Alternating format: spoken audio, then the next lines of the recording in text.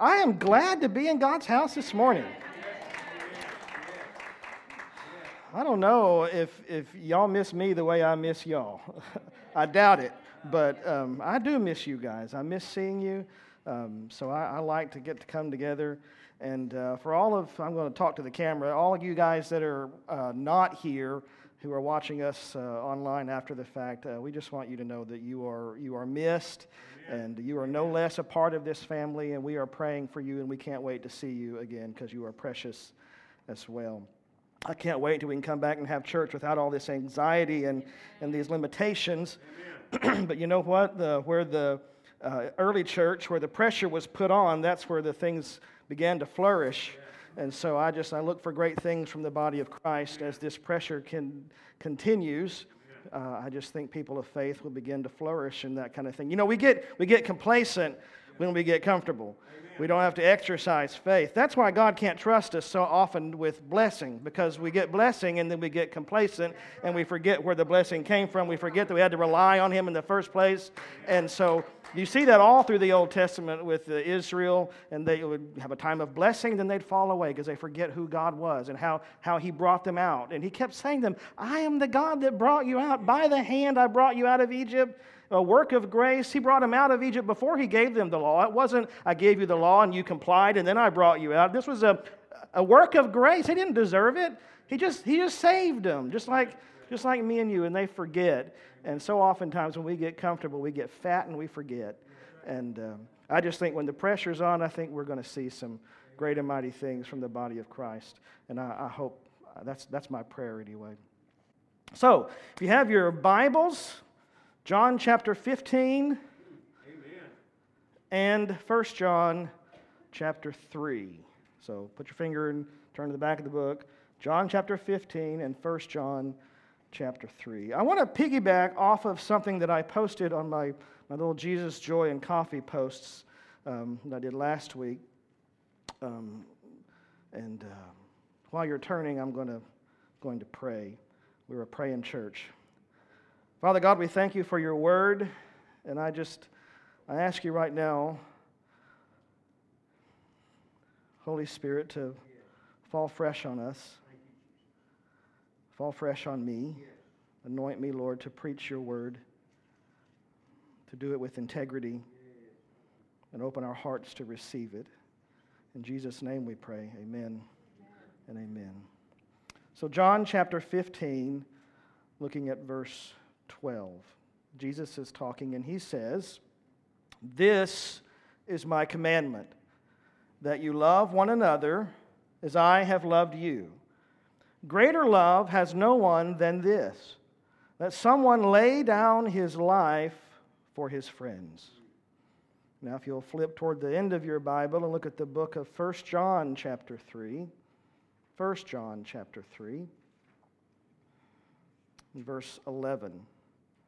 John is writing, and he says, "For this is the message that you have heard from the beginning, that we should love one another. We should not be like Cain, who was of the evil one and murdered his brother. And why did he murder him? Because his own deeds were evil and his brothers were righteous. Do not be surprised, brothers, that the world hates you. We know that we have passed out of death into life because we love the brothers. Whoever does not love abides in death. Everyone who hates his brother is a murderer. And you know that no murderer has eternal life abiding in him. By this we know love, that he laid down his life for us, and we ought to lay down our lives for the brothers. If anyone has the world's good and sees his brother in need, yet closes his heart against him, how does God's love abide in him? Little children, let us not love in word or in talk, but in deed and in truth." So what does it mean to lay down your life for someone? Jesus makes a statement that laying down your life is the greatest love that we can show. And no, Whitney Houston got it wrong. It's not loving yourself. Laying down your life for someone else is the greatest love we can show. That's what Christ told us in the Gospel of John. And Jesus told us that, and then He went to the cross and He died for us in our place. John tells us that we ought to lay our lives down for our brothers. So Jesus said, this is the greatest love. And then John says, do that. Well, I got to be honest with you, church, that leaves me a little bit perplexed, a little concerned. I mean, how does that play out for you and me? What are we to take from Jesus' example on the cross, and how do we apply that to our own lives? What do you mean by lay down your own life, John? Well, there's an obvious meaning. Of course, laying down your own life means that you die for someone. You sacrifice, you give up all of your future days on this earth, in this life, for the benefit of someone else. That's what it means to lay down. There's the obvious meaning. And we see that very clearly and very plainly demonstrated and played out on the cross as Jesus died so that we might be reconciled with God. He took all the punishment, all of the judgment for sin. He took all of that upon Himself in our place. And He died a very physical death on our behalf. A death that we all deserved, but that we don't have to endure that punishment of death because Jesus took it upon Himself. That's what He did lovingly on the cross. And I cannot overstate the importance of that. I cannot make too much of that. All the while, Jesus is loving us. He loved us so much that all the while they're cursing Him, they're mocking Him, they're spitting on Him, they're humiliating Him. And He's Jesus. He's the only innocent person on the planet ever, and He just took it. He just took it. Not only did He take it as they tortured Him and humiliated Him, not only did He take it, but He perfectly practiced what He preached. Amen. And He prayed for them. Do you remember, Father, forgive them, for they know not what they do. Pray for those who spitefully use you. What a perfect example. So when Jesus says, greater love has no man than this, that they lay down their lives for their friends, yeah, He's talking about Himself. He's talking about Himself. And you will never see a greater display of a more perfect love in all of history than what Jesus showed us on the cross. You'll never see it. But what does that mean for me and you? Am I to be crucified? Am I to be murdered and mocked? Do I have to die like Jesus died in order to live and love like Jesus loved? No. And I think that's the question that John is answering in his letter here. And to answer that question, he takes us through three different phases, three different stages, if you will. He gives us a very clear distinction. He gives us a very clear demonstration, and He gives us a very clear direction. So let's start at the top. There's a clear distinction between love and hate that John gives us. Amen. And most people would say to that statement, well, duh. There's a love and hate, they're opposites, right? Duh, I get it. But in a world where right is condemned as wrong, and wrong is praised as right, the distinction is not nearly so clear. And this is the upside-down state of things, and that's nothing new. That's how it's been since the fall of man in the garden. Right is wrong, wrong is right. What is hateful is love, and what is loving is hate. And there's this sliding scale that people have developed between the two extremes. So someone can be mostly loving and a little hateful, and they can be mostly hateful and a little loving. But John wants to clear up the ambiguity. He wants to remove the gray areas, so there's no shades of gray, as it were. In Matthew 12, Jesus said, whoever is not with me, boy, what a statement. Whoever is not with me is against me, and whoever does not gather with me scatters. Amen. Man, that's pretty cut and dried. There's no real ambiguity there. You're either with Christ or you're against Him. You're either in Christ or you're His enemy. Amen. You can't be on the fence, because on the fence is against. There's no halfway. Because love and hate are exclusive of one another. One corrupts the other. You can't have both in the same jar. You can't get bitter water and sweet water from the same fountain. You can't get good fruit and bad fruit from the same tree. Amen. You cannot say that you have love when you hate your neighbor. Just like evil and righteousness are exclusive. Because evil hates righteousness. This is what it means to be evil. To be evil, to practice wickedness, is to hate righteousness. That's what it means to be evil. Let me try to emphasize that by telling you that there will be, this may surprise you, there will be absolutely no one in hell who does not want to be there. Everyone in hell wants to be there. How can you say that? You know, when the Scripture tells us and it describes the reaction in hell as weeping and gnashing of teeth, we tend to take our minds and equate that with sorrow and disappointment and regret. But I ask you to consider the image of gnashing of teeth and tears. Those in hell, they're not going to be stricken with any kind of sorrow. They won't be grieved by their sinfulness or even by their final judgment. No, there will be no softening of their hearts in hell. There will be no repentance in hell, because if they were to repent, the Lord is faithful and He is merciful. And if they were to repent and turn from wickedness and say, He is better, He is righteous, I want that, God is merciful and He would hear them, but that isn't going to happen. There will be no repentance and no softening of hearts in hell. There won't be any of that. Instead, what happens is they will hate Him. They will rage against Him in their hatred. It will be solidified and given substance to it, so that they blame Him for their condition. They blame Him for where they're at. They blame Him for their suffering. It won't be, I put myself here, I did this to myself. You did this to me, and it will just further solidify their hatred, their rage against righteousness.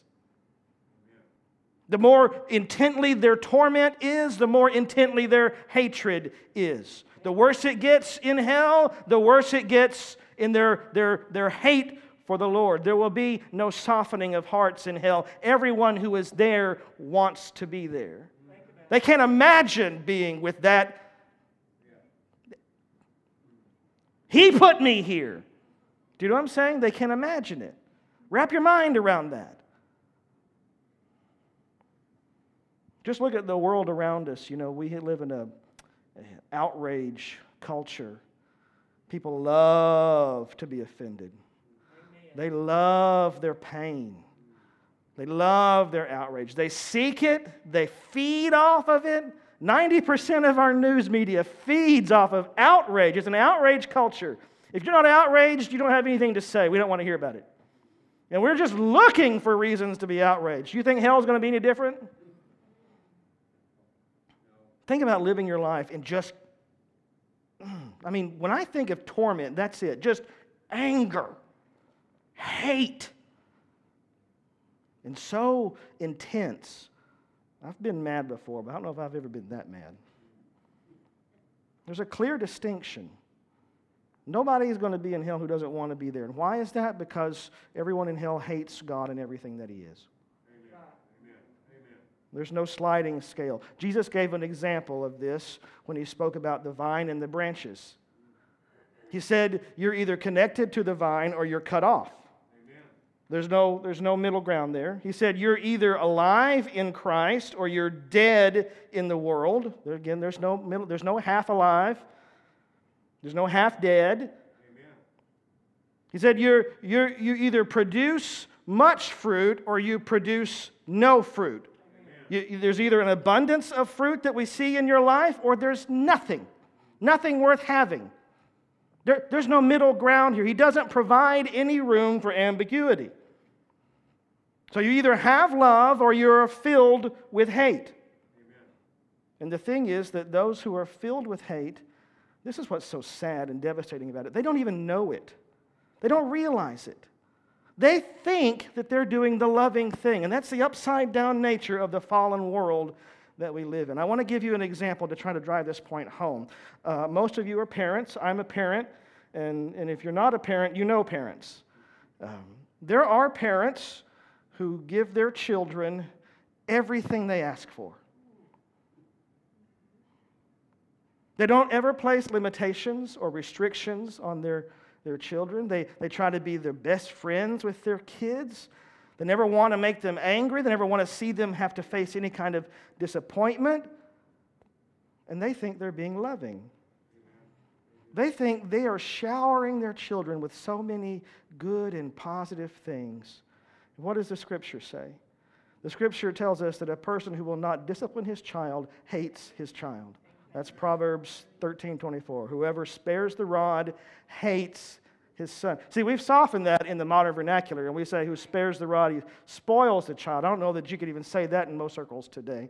But that's not what the Scripture says. The Scripture says whoever spares the rod hates the child. Amen. That is a big distinction. And what does it say about the Lord? We see this in the Lord too, how God describes himself. The Lord, what does he do? He chastens those who he loves. If he hates you, leave you to your, what does he do? He turns them over to reprobate mind, leave them to their own devices. That's hatred. But chastening, disciplining, that's love. You wouldn't know that to look at the world. Every one of you knows a parent like this. Right? Every one of you knows a parent like this. They're too common, way too common. And you know their children. And you know how much of a holy terror those children can be. Amen. And you pray for them. You go to the Lord and you pray for them. God, help us when that child grows up.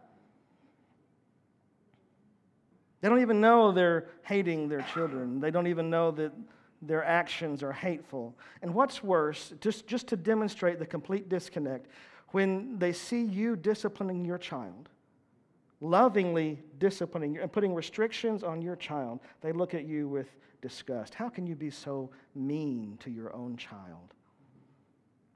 So back in 1 John chapter 3, look at verse 15. John says, everyone who hates his brother is a murderer. And you know that no murderer has eternal life abiding in him. You hate your brother, you're a murderer. So look at this. By refusing to discipline your child, you hate your child. Everyone who hates his brother is a murderer. By refusing to discipline your child, you are no better than a murderer. You have hated your child to such a degree as to be considered a murderer. Think about it. Now, I'm just using the parent, this misguided parent that we all know, as an example. There are many, many other ways that the world hates without even knowing it. Take the broad affirmation culture that we have today. It is not loving to affirm someone in their willful sin. In fact, that's the opposite of love. It is hate. How deeply do you have to hate someone to watch them drive their car off a cliff and never say a word about it?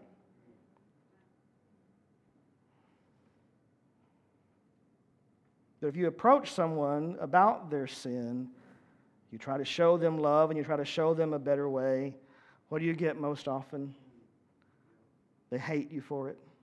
Why? Because wickedness hates righteousness. Do you see the distinction that John is drawing here? Well, John does, and he tells us, look, you guys are children of God. You are followers of Jesus Christ. You've been ransomed, redeemed, renewed. You should love one another. And the contrast that he draws to loving one another is to be murderers like Cain. Boy, John, you're speaking in big platitudes there, aren't you? That's a pretty broad spectrum. No, it isn't. There's a clear distinction. Amen. Why was Cain a murderer? Because his deeds were wicked and Abel's were righteous. Wickedness hates righteousness. Look at verse 13. He says, so don't be surprised that the world hates you. He didn't say, don't be surprised if the world hates you. He didn't say you might come up against some struggle and you may face some hatred in the world. Don't be surprised by that. What he said was, don't be surprised that the world hates you. Words matter, church. This is the state. You are hated by the world for the righteousness that you have in Christ. Why? Because wickedness hates righteousness. That's what makes it wicked. John draws a very clear distinction here, but he doesn't stop there because, rebuke without instruction just leads to rebellion. So we've got to have some instruction here. So he goes from clear distinction, hate and love. They're opposite ends of the spectrum, and there really isn't a middle ground. There really isn't a middle ground. So we've got the clear distinction. Let me give you a demonstration now, John says, so that you can see the point I'm trying to make. I find it so compelling that John makes the case for the clear distinction between love and hate by pointing to murder. And what does murder do? It takes life. So in verse 16, he says, "By this we know that we have love, that he laid down his life for us." So he starts with Cain, who was a murderer, and then he lays that up against Jesus Christ on the cross in verse 16. Here we have a clear demonstration. Hate takes. That's the example of Cain. Love gives. That's the example that we see in Christ. Let me go back to the parent, that terrible parent that we know who doesn't discipline his child. You might say, how is that taking? He's giving his child everything he wants. If he's giving everything he wants to the child, then how is that taking from the child? Well, you have to ask why. You have to consider the motivation. Why does the child get whatever it wants? Why is the parent so reluctant to set boundaries? I'll tell you why. It's so that the parent doesn't have to do the very difficult but very necessary and loving task of actually parenting. It's a selfish desire to do everything the easy way that is fueling that type of parenting. It's a selfish desire to avoid righteous conflict. Yes, there is a righteous conflict. It's a selfish desire to avoid righteous conflict, to stay quiet and not confront your brother about his willful sin. Amen. Lovingly. The selfish desire. And this parent, when he's exercising that selfish desire, he is robbing the child of the precious and necessary nourishment of discipline that he needs just so that the parent can be comfortable. And that is hateful, even though the world doesn't see it that way. It's wicked and it's as destructive as murder.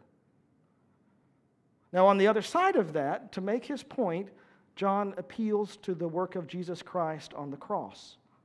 So in John 15, Jesus told us that there is no greater love than to lay down one's life for his friends, right? And we know that Jesus did that when he willingly went to the cross and he died on the behalf of the world. But that wasn't the command. That was a demonstration. Jesus said, "Love your brothers as I have loved you." And then he gave this as the demonstration. He gave the example of great love. He died and demonstrated in dying the way that he commanded us to live, which is to love as he loved them. Amen. So at this point in time, the disciples, they really didn't have a clue how deeply Jesus loved them. I mean, yeah, he had been their teacher. They saw him do miracles. They had seen him provide time and time again. They saw him calm the storm. Peter walked on water. He fed the thousands. He was kind to them. He was patient with them.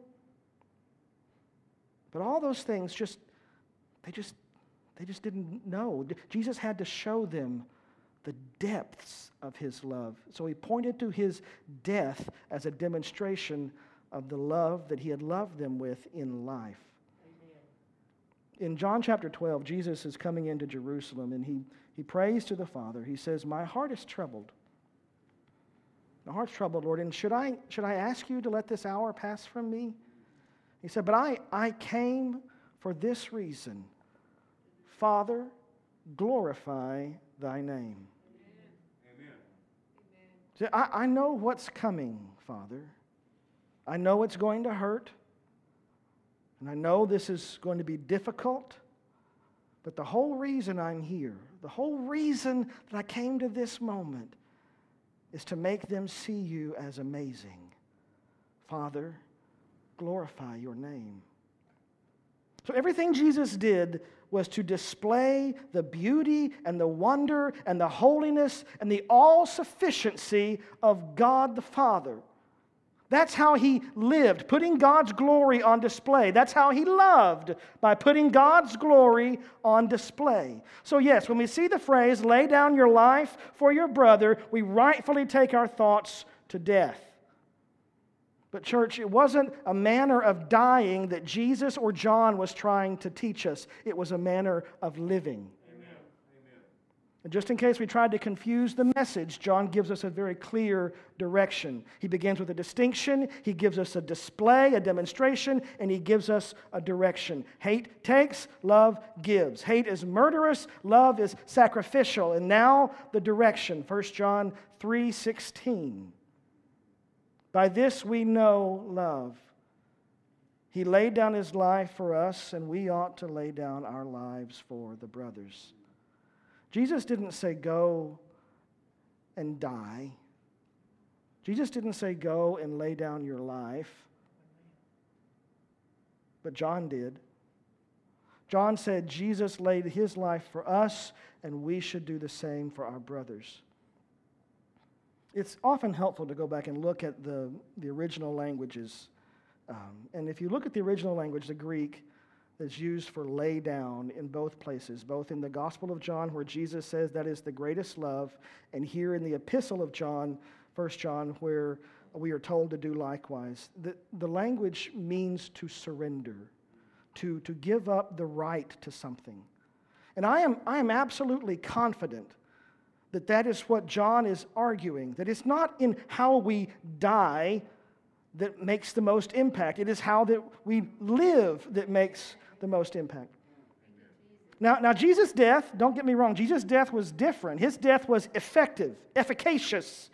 It accomplished something on a cosmic and an eternal, supernatural level. Ours does not. And that's not at all uncommon for God. God demonstrates his truth oftentimes by looking at an inverse correlation. What is true about God is not always true about us. Oftentimes it's the inverse. For example, let me just give you this example. God is the only being in the universe for whom it is not prideful to glorify himself. God seeks his own glory.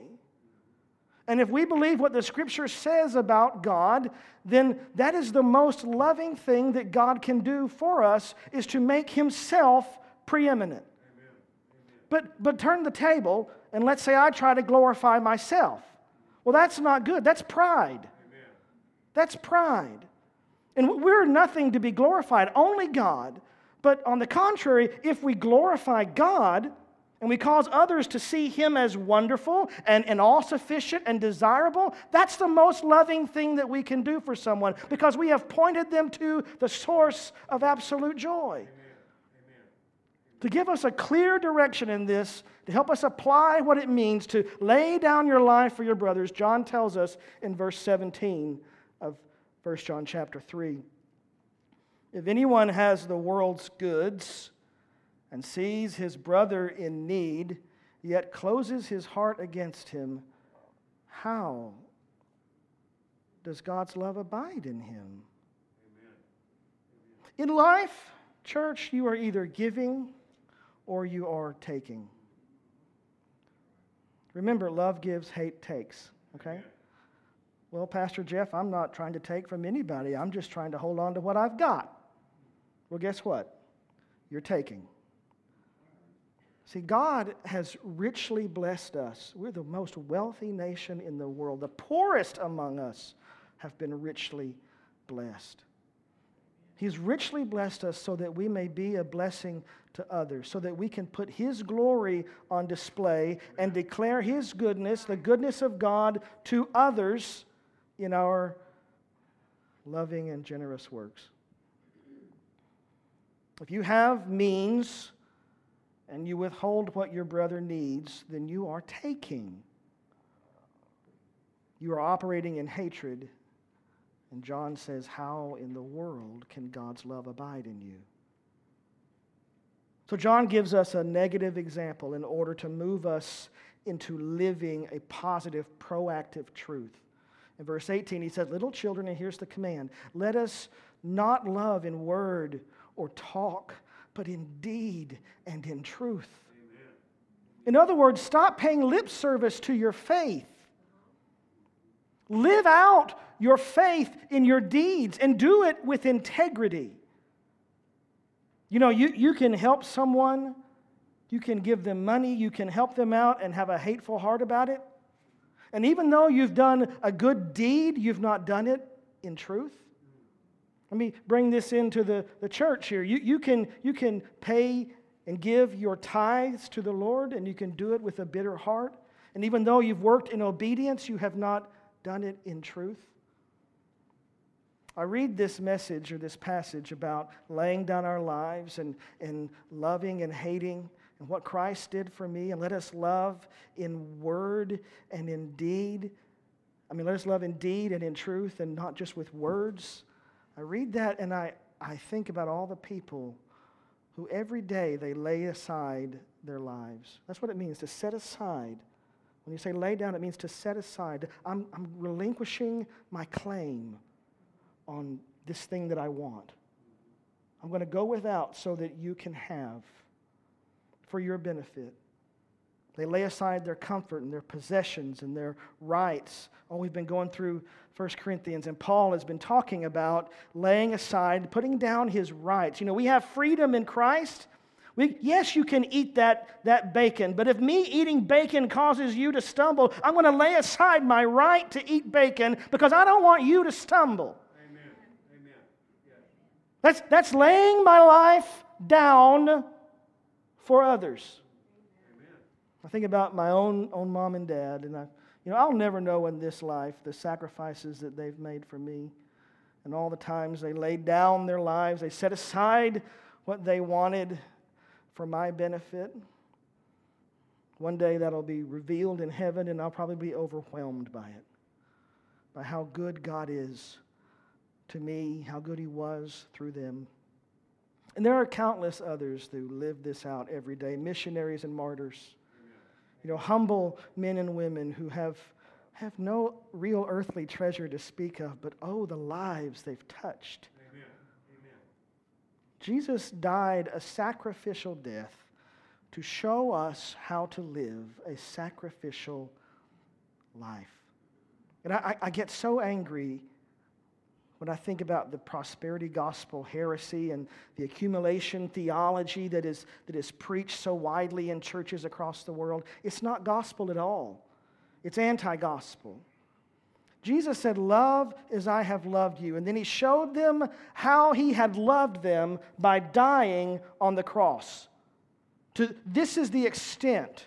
This is the measure. This is the nature and the truth of my love for you. I set aside everything for your benefit so that you may see and savor the glory of God. Amen. Amen. John says, love that way. Live that way. Pour yourself out like that for others every day. Let your light so shine so brightly before men that they see your good works and glorify God. Amen. Amen. Who do you know that's hurting? John said, if you have the goods of the world and your brother has need and you turn your heart against him, you close your heart to him. This was the sin of Sodom and Gomorrah. This was what Jesus railed against the religious elites in Jerusalem about. They neglected the poor. They turned their hearts against those who had need and who were hurting. They just ignored them, just like they didn't exist. Who do you know that's hurting? Who do you know that has a real need? Now think about it. Are there people in our lives that we're just ignoring? People that God has placed in our lives and we're just ignoring their pain, we're ignoring their need? God has called us to live, this Christian life is not nominal. Amen. This is radical. It is so different than what the world would have you think is good. Amen. Amen.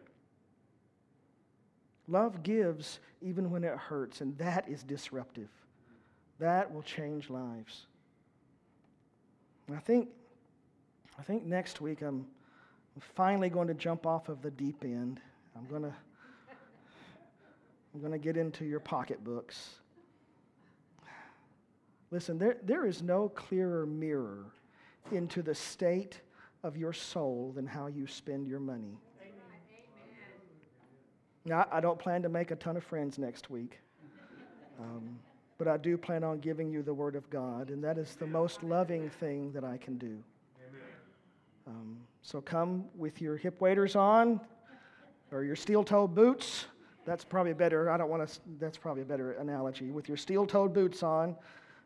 I had to eat it first. Can we get the music team to come on up? Let's all sing a song together, kind of let the word just settle in our hearts, and then we'll dismiss after that.